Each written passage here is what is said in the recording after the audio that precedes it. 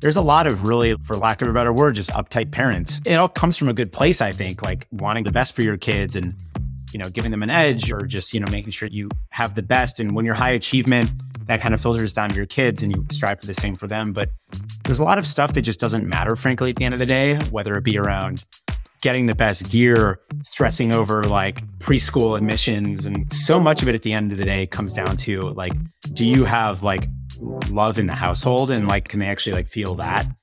Welcome to Startup Dad, the podcast where we dive deep into the lives of dads who are also leaders in the world of startups and business. I'm your host, Adam Fishman, and in this episode, I had the pleasure of sitting down with Mike Duboe. Mike has been a consultant, a growth leader at companies like Tilt and Stitch Fix, an advisor, and now is a general partner at Greylock, one of the most well-known venture firms in Silicon Valley. But most importantly, he's a husband and father of 2 kids. Mike and I covered a lot of ground in this episode.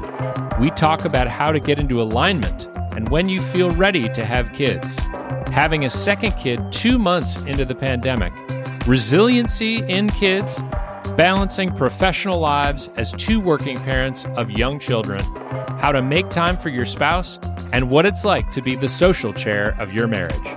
I hope you enjoy my conversation with Mike Duboe as much as I did.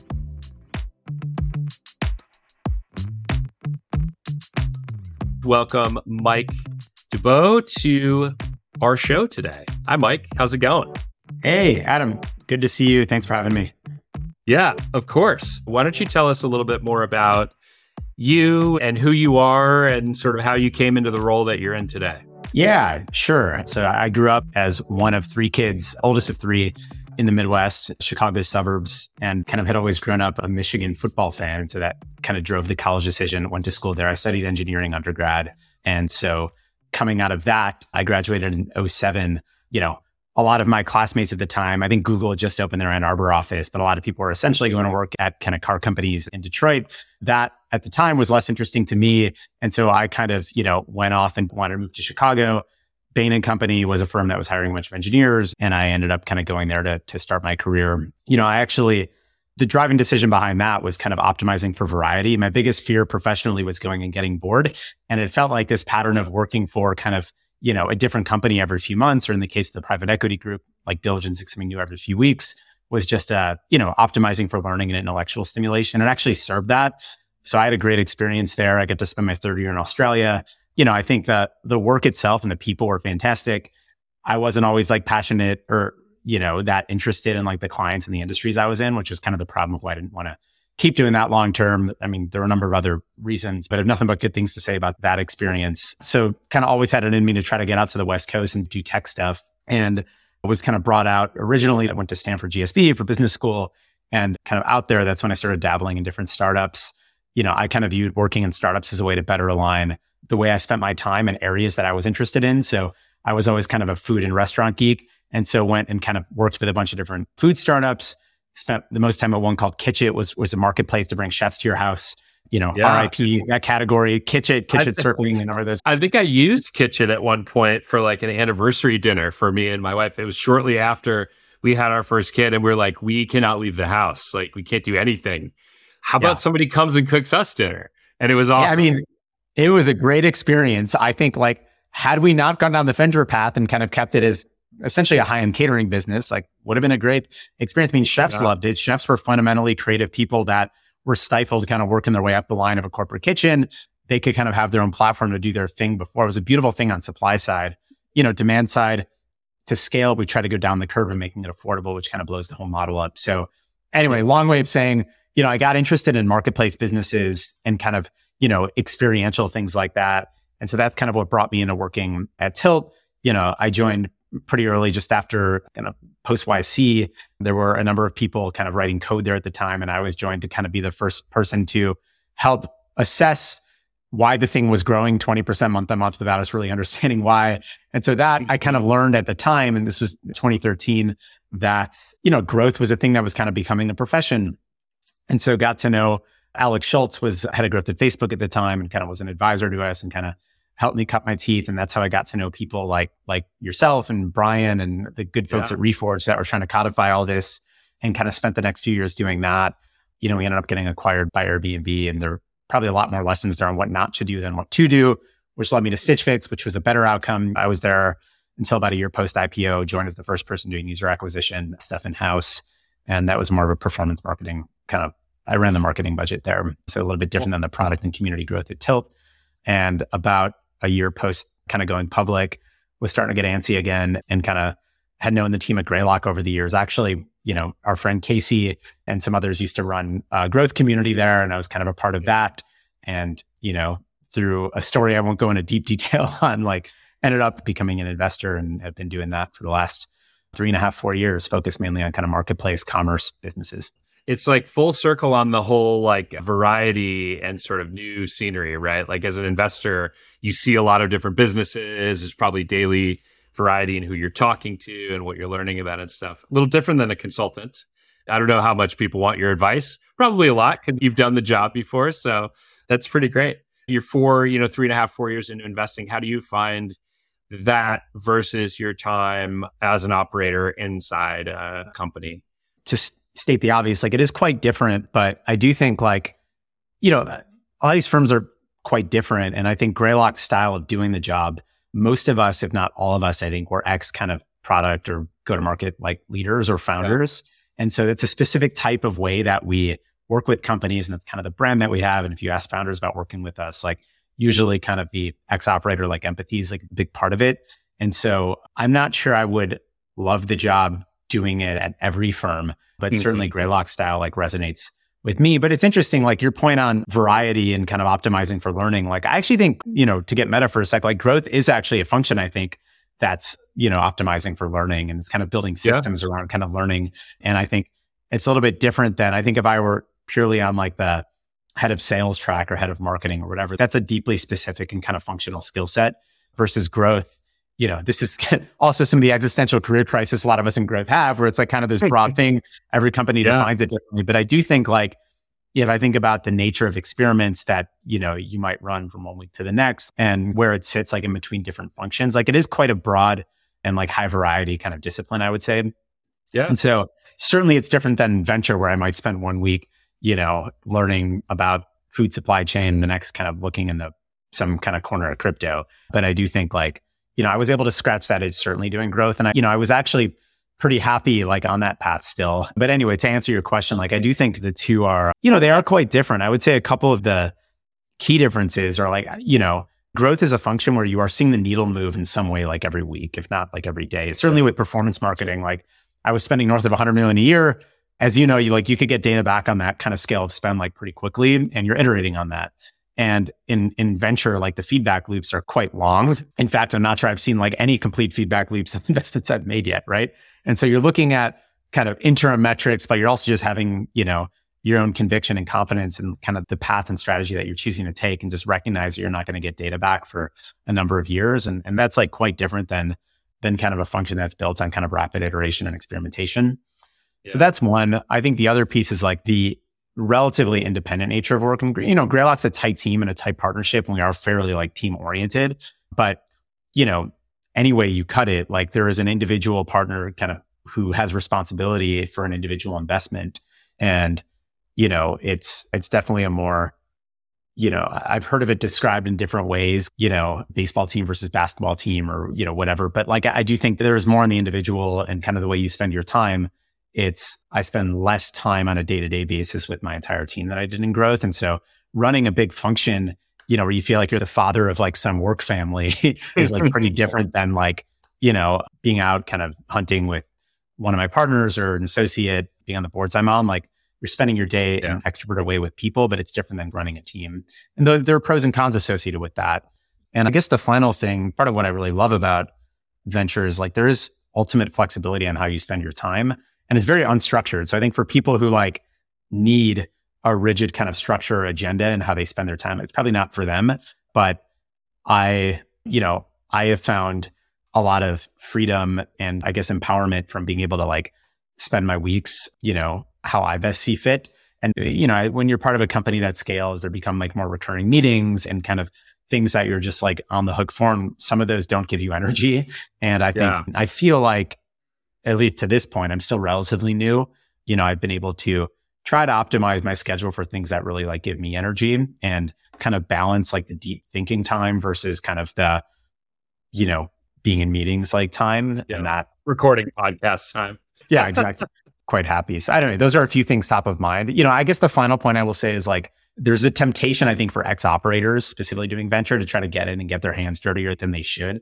And I'm not sure I've like struck that balance right yet, because there are things that like I have known and that founders want to work with me on, things that I've kind of learned or have done at Stitch Fix, and that I will only have been able to see by being operating at that scale for like an e-commerce business and investing in things in e-commerce. Like you actually get asked to perhaps like go a little bit deeper than your board member or, ultimately you should be hiring people to do this. And that balance is an interesting one, because like if your companies are too dependent on you for certain things, like that might not be the right like long-term solution. And so that's like something that I think a lot of ex-operators who do venture kind of struggle with on like, how deep you should go. That makes a ton of sense. I think this is a really cool thread of how you have optimized your time going through your career. You mentioned being a work father. I'd love to hear a little bit more about your own sort of parents and relationship with parents. So you mentioned you're one of three and you grew up in Chicago or Chicago suburb. So tell me about life growing up. What are your siblings like? What are they into? What were your parents like? Is everybody still in the general Chicago area, or kind of distributed? Yeah. It's funny. My wife grew up in the same town and she's one of three also. She's in the middle, but like both of our parents and all of our siblings are all back in the Chicago area. So the magnetic pull is strong, but we've chosen a path out here and are happily, residents of Marin and kind of intend to stay out here for now. But yeah, there's definitely it's like pretty deep Midwest roots, Chicago roots across both of us.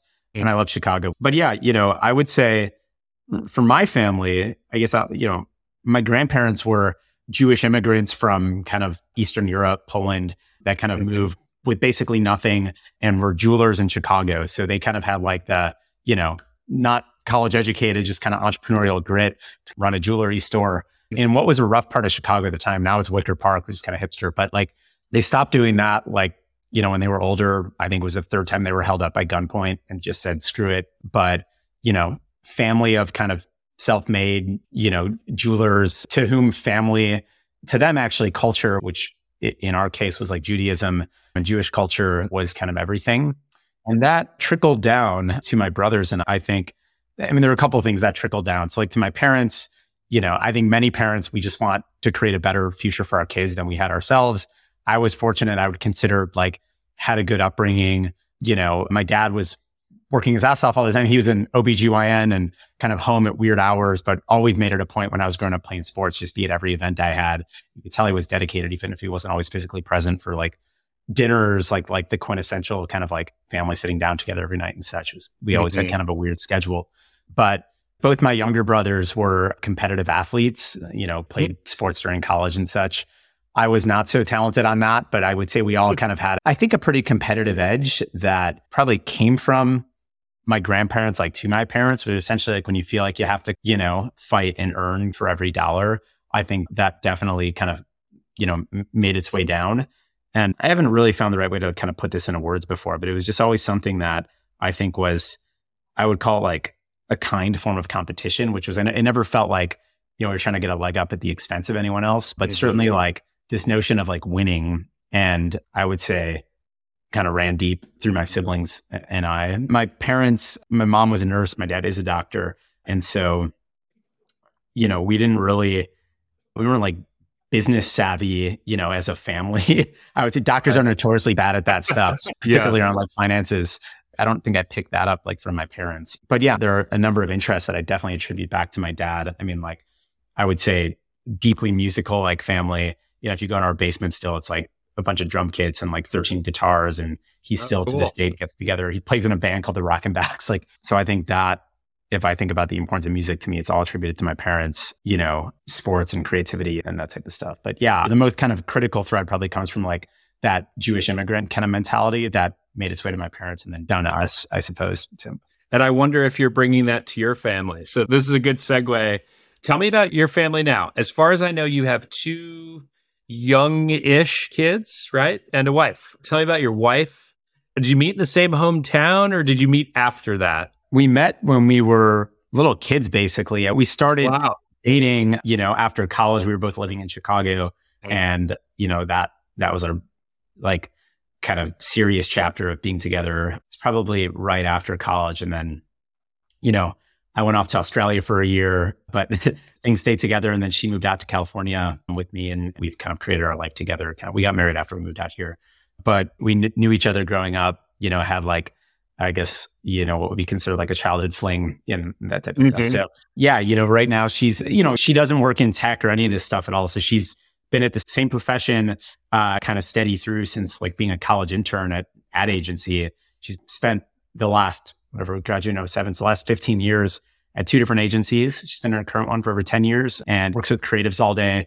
She effectively runs account services there. So she's on the account side, but at a creative agency, which I find to be pretty refreshing at hometown. Like certain people feels like in the Bay Area and the circles we're in, like many people are in the same profession as their spouse, which has benefits. For me, I find it to be pretty like, just a refreshing change of pace at home when really there's not, we talk about work stuff, but there's only so deep you could go, which I think it's a feature, not a bug. For her, family's always been kind of everything. And so I was always psyched to kind of see how that would impact, like our family. And we had our first kid in 2017. So he's almost 5. And we had our second one, like 2 months into the pandemic. He was born in May of 2020. And that's our family now. I think we both grew up in families of 3. And so we're like, man, maybe envision having like more than 2 kids early on. I feel like we're pretty content at the moment. And so that's like, that's currently our family setup. Okay. Maybe supplant with like a dog or a furry or like a reptile or something.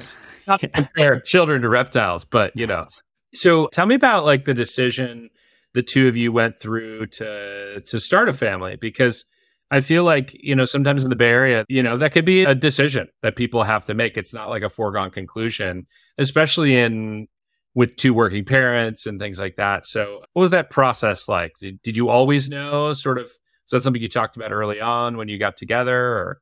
Yeah. I mean, we were always aligned that we wanted to have kids and have a family. And, for her, she was certainly ready like long before I was. And I would say candidly, like, I don't think I was ready when we had our first kid. I'm still not sure I'm ready, but they're here. Right. And for me, like the big thing was I guess I have like more the adventurer archetype. And to me, it kind of ties to what I said early on was the fear of kind of like stagnation, whatever, being bored or still. I had really valued travel, backpacking, being able to like, be flexible and make different moves, whether career or otherwise, without having, the fear of like dependence or really like having an anchor. And kids are an anchor. Like there's no other way around it. Like when you have dependence, your flexibility is limited. And certain parents are better about, continuing things that were important before, whether it be travel, living in different countries, but everything becomes a lot harder. And it's been the best trade-off ever. Like the return on that investment is, beyond what I could have imagined. But certainly like for me, I was in this state where I definitely was still craving more adventure in life and like, particularly around like traveling and also like, taking risks. I mean, career risk is probably like a different topic, but I do think specifically around traveling and kind of just being able to explore and see more of the world and experience more.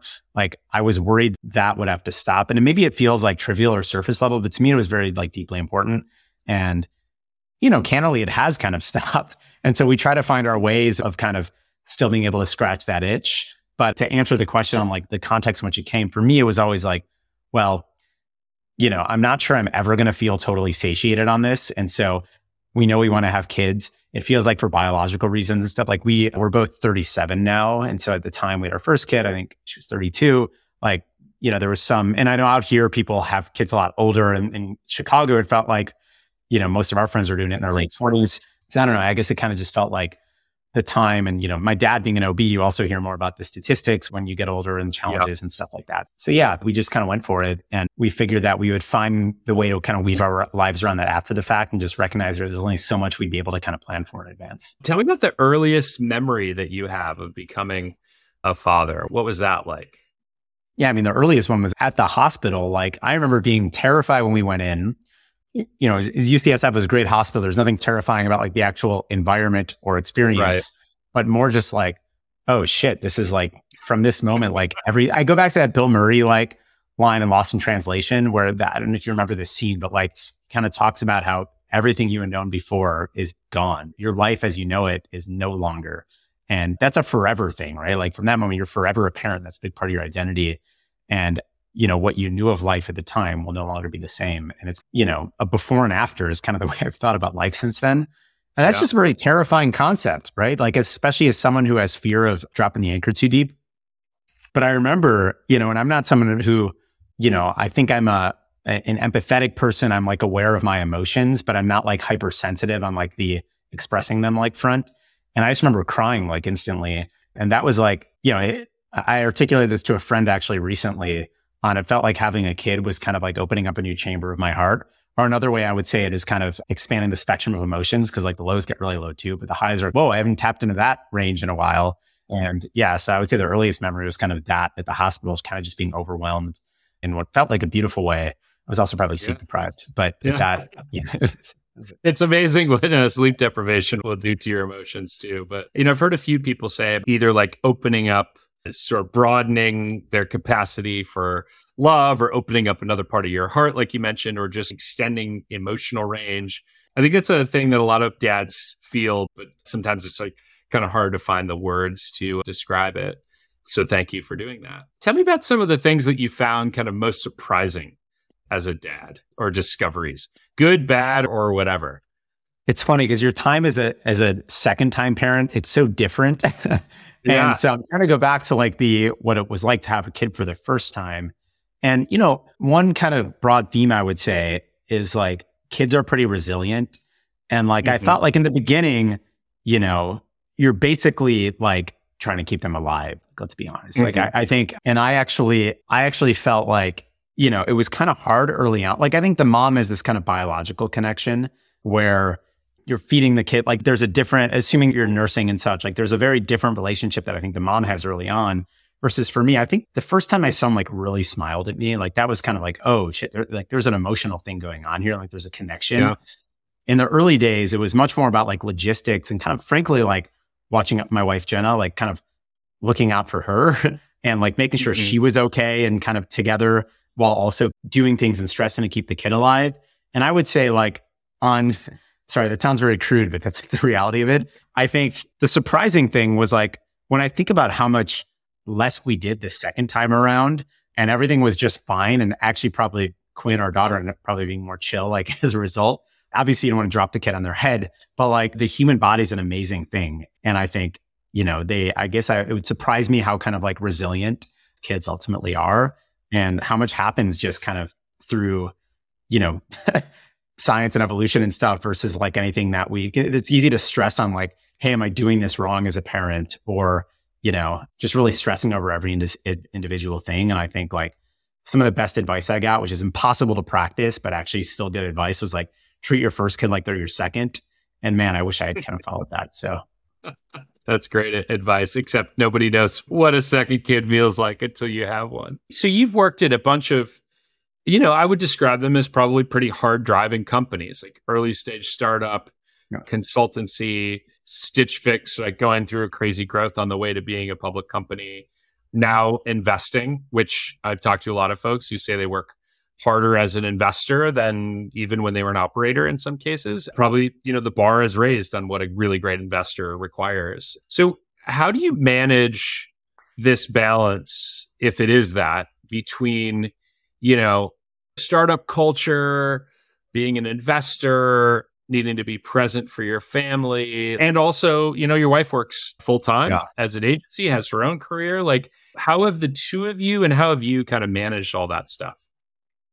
It's an ongoing challenge. And, I wish I had great answers. I would just say there's a couple of points I would make. So like, I do think having constraints helps you prioritize your time better. And so I know that for me, like, it's very important that when I'm doing dad mode, like I'm very present during that. And I'm not perfect at this. And, sometimes I'm a lot better than others, depending on what's going on and what's kind of pulling my attention. But this was an insight I had early on was like, one of the beautiful things about being a parent is how much newness your kid is experiencing every day.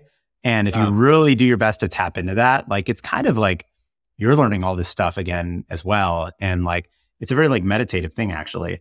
Anyway, for me, it was always very important for selfish and, just unselfish reasons to try to be as present as possible with kids, which means that like, there's a cutoff every day and a time every morning where I can't be doing work. And I've had to work around that. And I would say, for me, it's kind of just been an exercise in like better force prioritization of my time. So stuff that will have fallen below the line before, I'm just like, saying no to that earlier on. Like my to-do list is shorter, right? And maybe you could look at it, if you're a founder, you probably look at that and say like, well, this is a VC who's like, you got a cushier job or whatever. Or like, I would say I've definitely been grinding just as hard at this job as I have at any other operating gig I've had. It's true, like I said up front, that there is more flexibility on kind of how you spend your time than if you're running a company. But yeah, I would just say, it forces you to become a lot better prioritizing, maybe more tactically. And we're fortunate to be able to like, afford good childcare. And, we haven't gone excessive on that. Like until last week, we had a nanny that was, full-time in the sense like 8 to 5 every day or 8 to 5:30. Now that both kids are in school full-time, we've actually cut that. We're going to see how that works. I have a feeling we're going to need, we might need more help. But I do think like things like early on, like, we didn't do the night nurse the first time around. The second time we did, just to look out for our sleep and like little things to help just make sure you're in the best kind of like state where you're actually, the hours you work, you're actually putting your best energy into it versus kind of draining. And I think like there are certain, systems there. And just one example, but like going to bed at the right time, trading off like on kind of who takes care of the kids and when, planning things further in advance on like which nights each of us are going to be out during the week. So we could kind of plan accordingly and not be surprised. I guess we've just had to be more planful overall and just be more ruthless in like prioritizing time. Yeah. I don't know that I have like better secrets or kind of like tips than that. I hope you could tell me, I hope things get easier once the kids could kind of take care of themselves a little bit better. Like right now, it feels like that's not the case. And honestly, sometimes we just had to be easier on ourselves. Like we're not super ruthless with like screen time. Our kids aren't sitting in front of screens all day, but like if we need the extra hour to like do work or 45 minutes or whatever to do work, or when one of us is prepping dinner or something, like it's okay to us that the kids watch a movie, and we just had to be gentle on ourselves on that and not stress out too much. You kind of start to figure out what things you need to be rigid on and where you can flex. And yeah, I think it is a game changer when your kids learn how to pour themselves a bowl of cereal and not spill the milk all over the place, which my kids, I have a 10-year-old and a 7-year-old. One can do it. One is working on it. But, the challenges just sort of change shape a little bit, right? You're having different conversations. You're probably not arguing with your 5-year-old about a cell phone, but that's the thing that my 10-year-old is very cognizant of. So it sounds like just sort of like really good advanced planning and making sure that you're being good about your time and being really clear on where the line is has helped you a lot. Are there any other particular, I'm a frameworks person, working in product now. Venture has a lot of frameworks. Have you developed any frameworks for parenting? It sounds like I should. I have not. I mean, there's one system. It's not a framework, but I would say a new system that we're trying. Like one of the things that I think has been the toughest about parenting is it does, in most like couples we're happily married, we've been married for a while. I get approaching 10 years next year, but like it's just hard on a relationship because so much of our energy is poured into the kids and our jobs that by the end of the day, like we don't have as much time to, expend it on each other. And that over a long period of time could be pretty taxing and damaging to a relationship. And so we've just recently started to like build in, it's a very obvious thing, but like build in date night every week where we do have a babysitter and we do it earlier in the day. We're doing it on a Saturday. So like 4 p.m. onwards, where like we have a little bit of childcare on the weekends to help put the kids to bed. And that, I think it was a bit of a mindset shift because we were always before, it's like, well, we're working all week. We want the weekends to be all kid time. But by the end of it, we're so drained, they're not getting the best of us. And so it's like a win-win to actually be able to check out for 5 hours and us have no matter what we do, it doesn't have to be anything fancy, but it's just Jenna and I every week. So I'll tell you how that's going in 6 months, but like, that's something that I feel like many people realize they should do. And we probably realized it a little bit too late. But that is, one thing we're doing. So Yeah, I think making time for your significant other is pretty critical. I would say my wife and I don't always achieve that, but yeah, having that standing date night, pretty important. Not only just to spend time with each other, but also, take a break from one night of putting the kids to bed, which at 5 and 2, I'm sure is a circus in your house. Partnership's super important when you have kids. A lot of communication and a lot of sort of compromise and things like that. But it's also kind of hard, I find, with partners to kind of agree on everything all the time. So I'm curious if you and your wife have a particular aspect of parenting that you don't agree on, where you have like different philosophies, and how have you kind of worked through that together? It goes back to a point I made earlier on how we like to like spend our time around like traveling and like socializing. Like I tend to be more of the, I guess, like social chair of our marriage. And, for me, it's I guess I grew up going on like vacations and stuff like with other families and like community and friendships were like, I saw my parents have other friends and kind of their community. Mm-hmm. And frankly, like we don't have family out here. And so to me, it's important to invest in friendships that could start to feel like that. And, if you look at many other cultures, how they raise kids, like it's a literal village versus kind of like, we just don't have help around us. And so I would say Jen and I probably disagree a little bit on the extent to which friends could like fill a gap and in her mind, like family's sacred and nothing will ever replace that.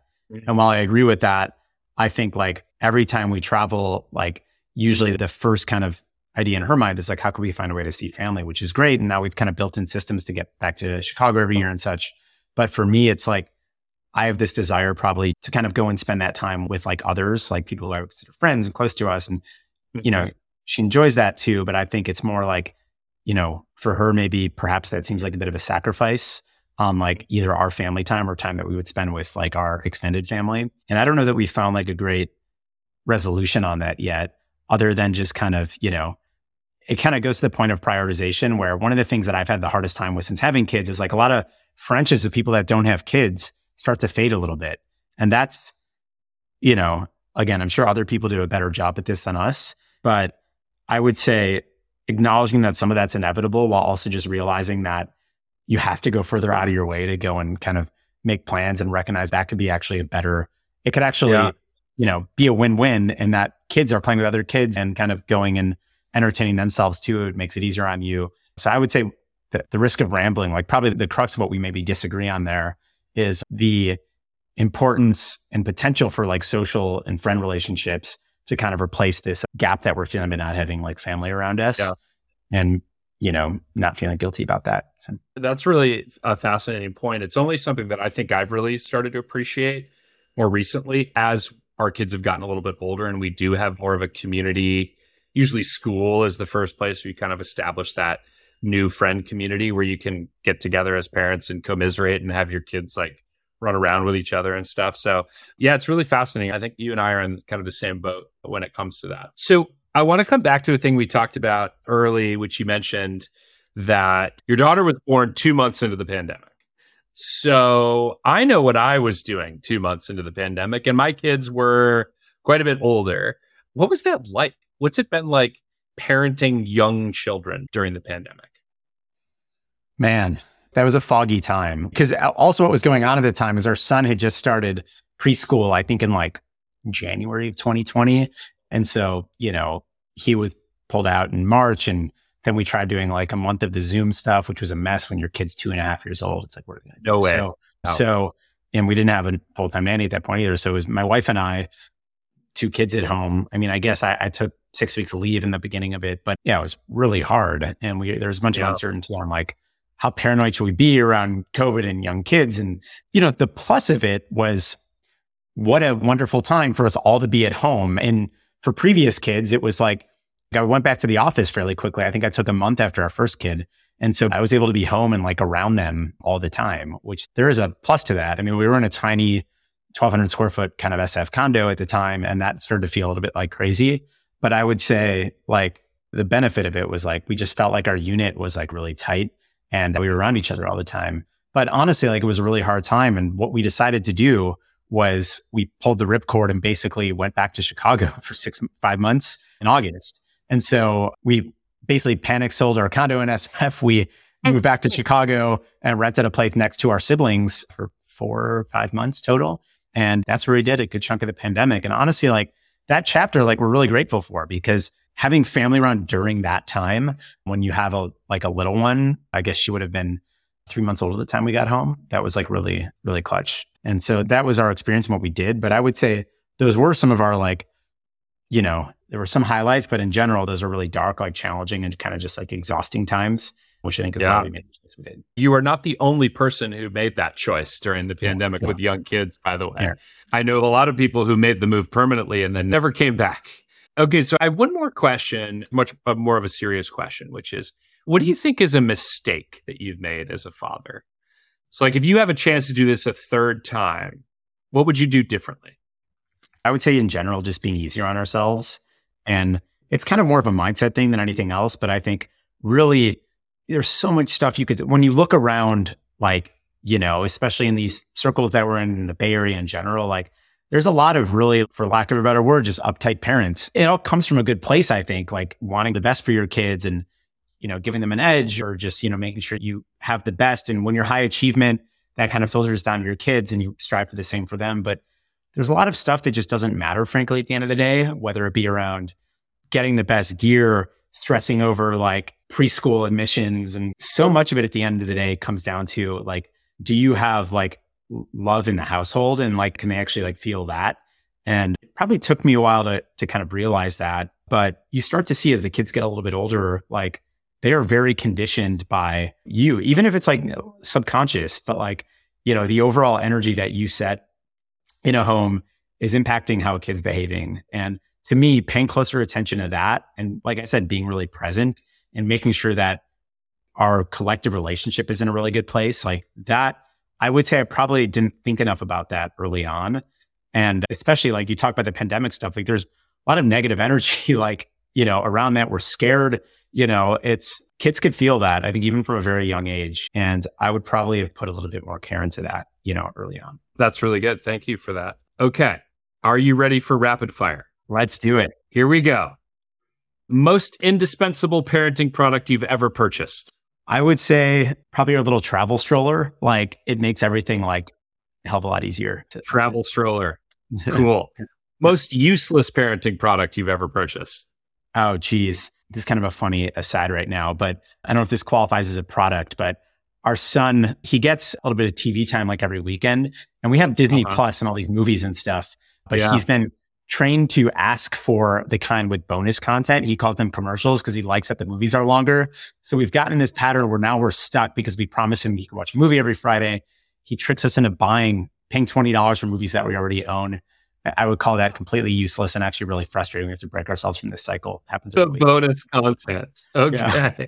Which one of your kids is your favorite? Do you have a favorite kid? I can't do that. I will say, like, I didn't know what it would be like to have a girl. I grew up with 2 brothers. And so being a girl dad is awesome. I feel very grateful to have, one of each. But I would say that's been the more surprise. I wasn't sure how that was going to go. And it's awesome. So. Most frustrating thing that has ever happened to you as a dad? Kids pooping on airplanes. Yes. That's got to be in like the top 3 of everyone's list. So. What's your go-to dad wardrobe? Ooh. When we're doing Zoom stuff, it's different than being in the office, but I would say shorts and tee. I don't know if this is a dad word. I mean, this is just maybe Zoom wardrobe, but yeah, a grateful part of being during the pandemic is we don't really have to, dress up too much. So yes, business on the top and party on the bottom, I guess. Yes. Yes. We had a school event and the dress code was COVID formal, which was business up top and like pajama pants down below. Did you ever drop one of your kids as a baby?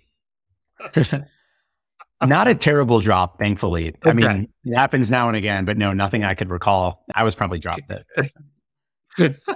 How many parenting books do you have in your house? Currently, probably 0. We've had some over the years and donated them. I think there was one that we read, before our first one. That which gets me to my second question, which is how many parenting books have you actually read cover to cover? Sounds like one, maybe. Yeah, let's go with that. Okay, so far, what have been the favorite age or ages for your kids? I think the age my daughter's in right now, which is like 2.5. I mean, it's actually very hard too, but like she's like so adorable and just a complete like rascal. I think that age is awesome. I hope that never changes. But the tantrums are starting, and so that I'm sure is going to get worse. Yeah. Okay. What about your least favorite age? Probably the first 3 months. Like maybe that's a weird answer to give, but like, it just feels like a lot of giving for not a whole lot in return. I don't do well on like 2 hours of sleep a night. And so that was really hard. Same. Okay. We talked a little bit about this, but screen time, good, bad, indifferent.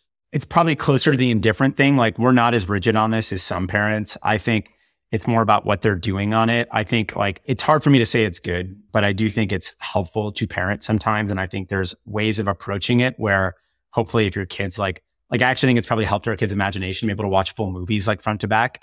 And so I think there's benefits to it, but I would say I'm indifferent up to an extent, and beyond that extent, it's bad. So. Okay, cool.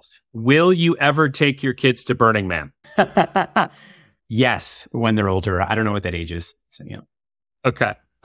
So 2.5-year-old, not great in like 120 degree desert heat. Probably going to be closer to like the teens age. Okay, cool. And then last question, what's your take on minivans?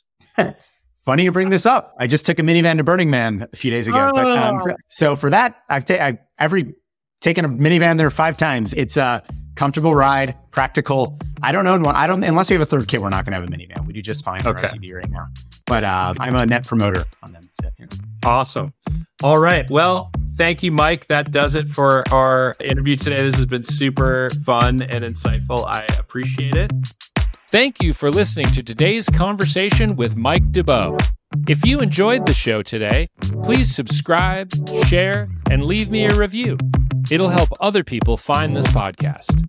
Startup Dad is a Fishman AF production with editing support from Tommy Herron.